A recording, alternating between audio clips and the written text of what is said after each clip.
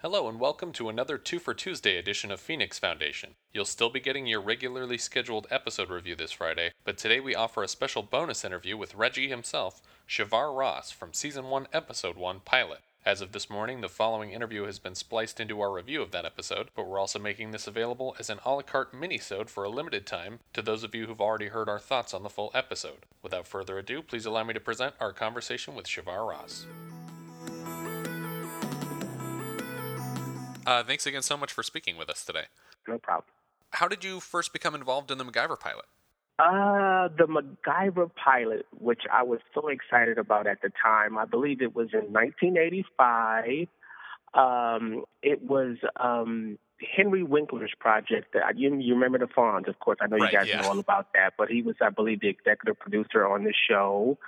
And I just remember going out for my first audition, and then from then on, you're talking about, I don't think I've ever been on so many auditions in my life. This was, we went before the network, Richard Dean and I, because the original show, was about this action guy, who had this sidekick. And that's what I remembered, the pilot and, was my character, I believe Reggie, was supposed to be his sidekick, and we were supposed to travel and go through all these adventures together. And so we just had to audition after audition to try to convince the network that we were the right, actors for the job. Sure. And I just remember going on so many different interviews, just going on, callbacks, and then going before the network. And Richard and I we just clicked. But unfortunately, once the show got picked up, I did a lot of promotion for the show, Richard and I, and we were at the ABC affiliates parties and just doing a lot of promotion. We were doing nonprofit stuff, at Henry Winkler's house, just promoting the upcoming series. And then all of a sudden, once, we got they got the episodes, Henry Winkler actually called my home. My father had to give me the phone, and he told me, he said, unfortunately, we're going to have MacGyver kind of be on his own, and he's going to go on adventures and have love interests, and we're going to have to drop you. And I just remember being so upset about that. And but it was great to be a part of just the whole prepping for the new show. Sure, yeah. From what I understand, the original 90-minute version of the script was completely shot. I was curious if there were any other scenes of yours that didn't make it into the final cut. That's a very good question. I actually saw a clip. I'm not sure. I think it might have been from you guys' either blog or website or something, but I barely remembered that. But yes, they did. I think they cut. I'm not sure. They cut. I believe they may have cut something, because it was pretty established in the pilot that it's like you knew I was going to be on every episode, but for some reason they kind of did something in the editing to where they kind of like, okay, that's just one of his little brothers, Yeah. But yeah, it was something else in there. I don't remember what it was. Do you happen to remember how they were going to explain that you were able to travel with him to other countries to solve problems, or? That's a very good question. This is all I remember when I was a little kid, that, somehow Reggie was going to be, a part of this whole thing. It wasn't because, when you go for the network and you're on every, you're this little black kid and you're just on every week. You can't just have him going on adventures by himself. Yeah. And then he's just coming back to this little black kid on the weekends. That would get kind of stale after a while. Yeah. So I know Dana Elcar and Michael Lerner were a part of it. I just somehow, I don't know how they were going to do that, but this is how it was presented to me when I was a kid, and this is the reason why I was so excited and so crushed when when the series when they let me go. So I don't know if that was because sometimes what people do, and I don't think they did this intentionally, but I think that's what they were trying to. I don't know if it was because they were trying to have more diversity at the time, but sometimes television producers will present a certain storyline to the networks, and once it's picked up, they kind of almost do what they kind of want to do. So I don't know if that was just what they were just trying to convince the network of, hey, we got a black kid in this and he's going to be doing all kind of stuff too. So I don't know. Do you have any other fun memories of your time on the set? We worked at the Griffin Park Observatory. That was fun shooting that scene. Yeah. The most fun I had was just hanging out at Henry Winkler's house, and he had this.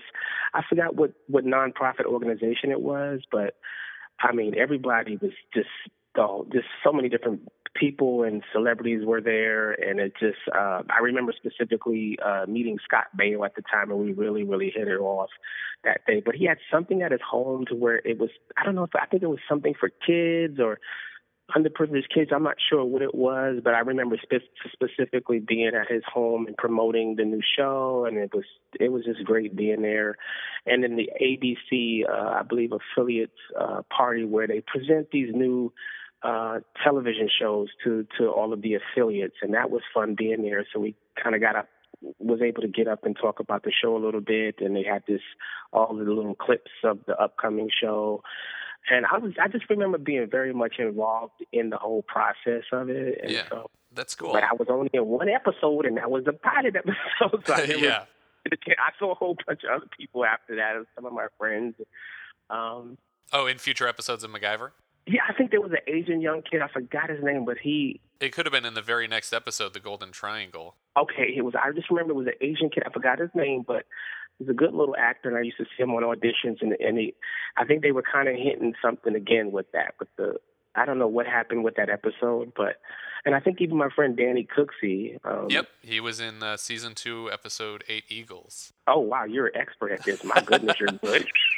Wow, you're a true fan, aficionado of the project. That's great. Well, that's right about where we are on the show right now. So we're. Yeah, that's our most recent episode. Yeah, so I was 14, so I just remember being in school and just trying to. I was just so excited. I was just very excited, but I was very crushed too. But that's part of the business. It's happened to me many times before, where I think I've booked about maybe 5 or 6 different television series, and it either didn't flourish or it just got canceled or never even aired. So yeah, and actually that same year you ended up playing another Reggie in Friday the 13th Part 5. Yes, I was thinking about that the other day. I said, wow, his name was Reggie too. Have you ever considered the possibility that MacGyver and Jason Voorhees exist in the same universe? Well, you know what, isn't it? I believe, what's so strange about it, I believe that was Paramount, wasn't it? MacGyver, was that produced with Paramount? Yeah. Okay, so there's something going on there. I don't know. Maybe they said, the kid, we dropped him, so maybe we'll give him Reggie. I don't know. Keep his name or something. I don't know. It's really weird how they do things like that. But no, I don't think they had anything to do with each other. But I do remember, I believe it was Paramount Studios that produced it, or I know they went off to Canada too to save money. Yeah, after season 2, they moved up to Vancouver. Yeah, so and that would have been fun. Oh, I would love to visit Vancouver. Yeah, I'm going to drive up there. Do you have any fun memories from the Friday the 13th set that you might want to share? Oh, all kind of memories. That movie, the whole series, of course, particularly Hours, because Hours was kind of like the different movie installment where they found out it wasn't the real Jason, so you have people that the movie sucked, and then you have the other people that are like, no, it's just like so different from the others. But no, it has a strong fan base. I mean, just sometimes, actually a few years ago, I don't do it that much anymore, but so I would go to these different places like Monster Mania. I haven't been to Chiller yet, and just to, sign autographs all day, and you would just be surprised at all of the people, that come out to these movies to get autographs and to meet the celebrities or what have you. I remember John Landis was there, and the director, and he had a long line, like all the way around the block, for people to meet him. And so it's fun to be a part of those, those things after so many different years. All of these years, it's really a blessing. We were able to go back and kind of do the audio DVD version. I guess Paramount they had some sort of commemorative 25-year anniversary or something like that. So they recorded a commentary? Yeah, we did the audio commentary. That was fun. I got to reunite with Danny Steinman, the director, on that, and John Shepard, and we just really have fun just recording that. Yeah. It's really, really fun. So, yeah, I still enjoy I'm not really involved in the entertainment industry anymore. I used to direct a little bit. Yeah. You know, after my acting career, I directed a few little projects, but nothing much.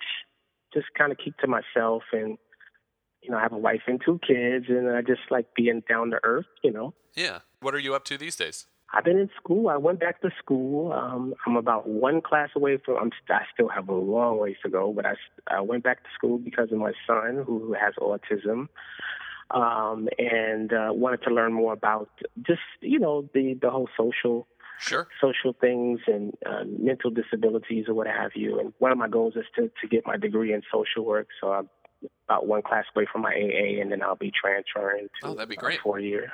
Oh yeah. So it's just something else for me to do. Something that I've always wanted to do, but I was acting, a lot, and so I decided to go ahead and go for it.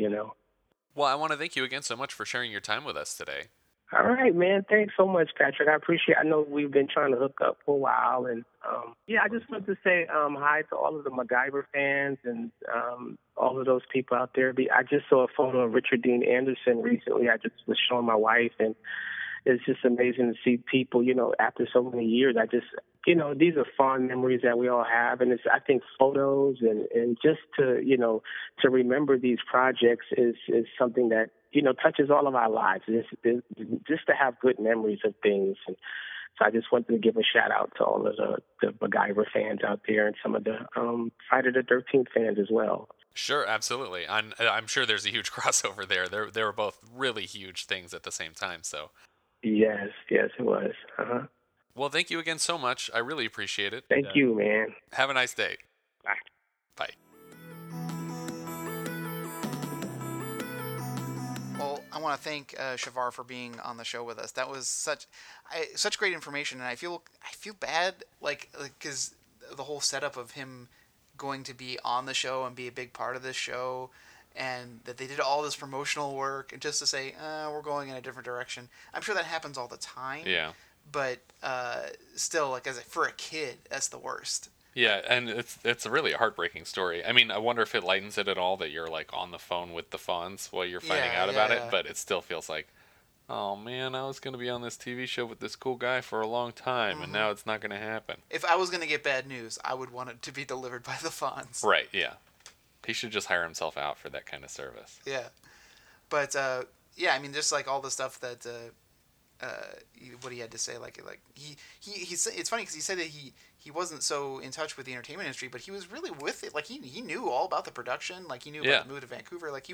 He seemed to have followed the details of the show very, very closely. Yeah, and he did, he kind of downplayed it a little bit in the interview, but he's been on a lot of successful TV shows. Mm-hmm. He had a recurring role on Magnum P.I., and before that on Different Strokes. He had a lot of big roles on television series that ran for a long time, but this is just one of the ones that didn't happen to stick. But we really appreciate him sharing his time with us. Absolutely. And stay tuned this Friday for our review of Season 2, Episode 9, Silent World. Yeah, it's going to be a good one. Thank you for listening. Bye.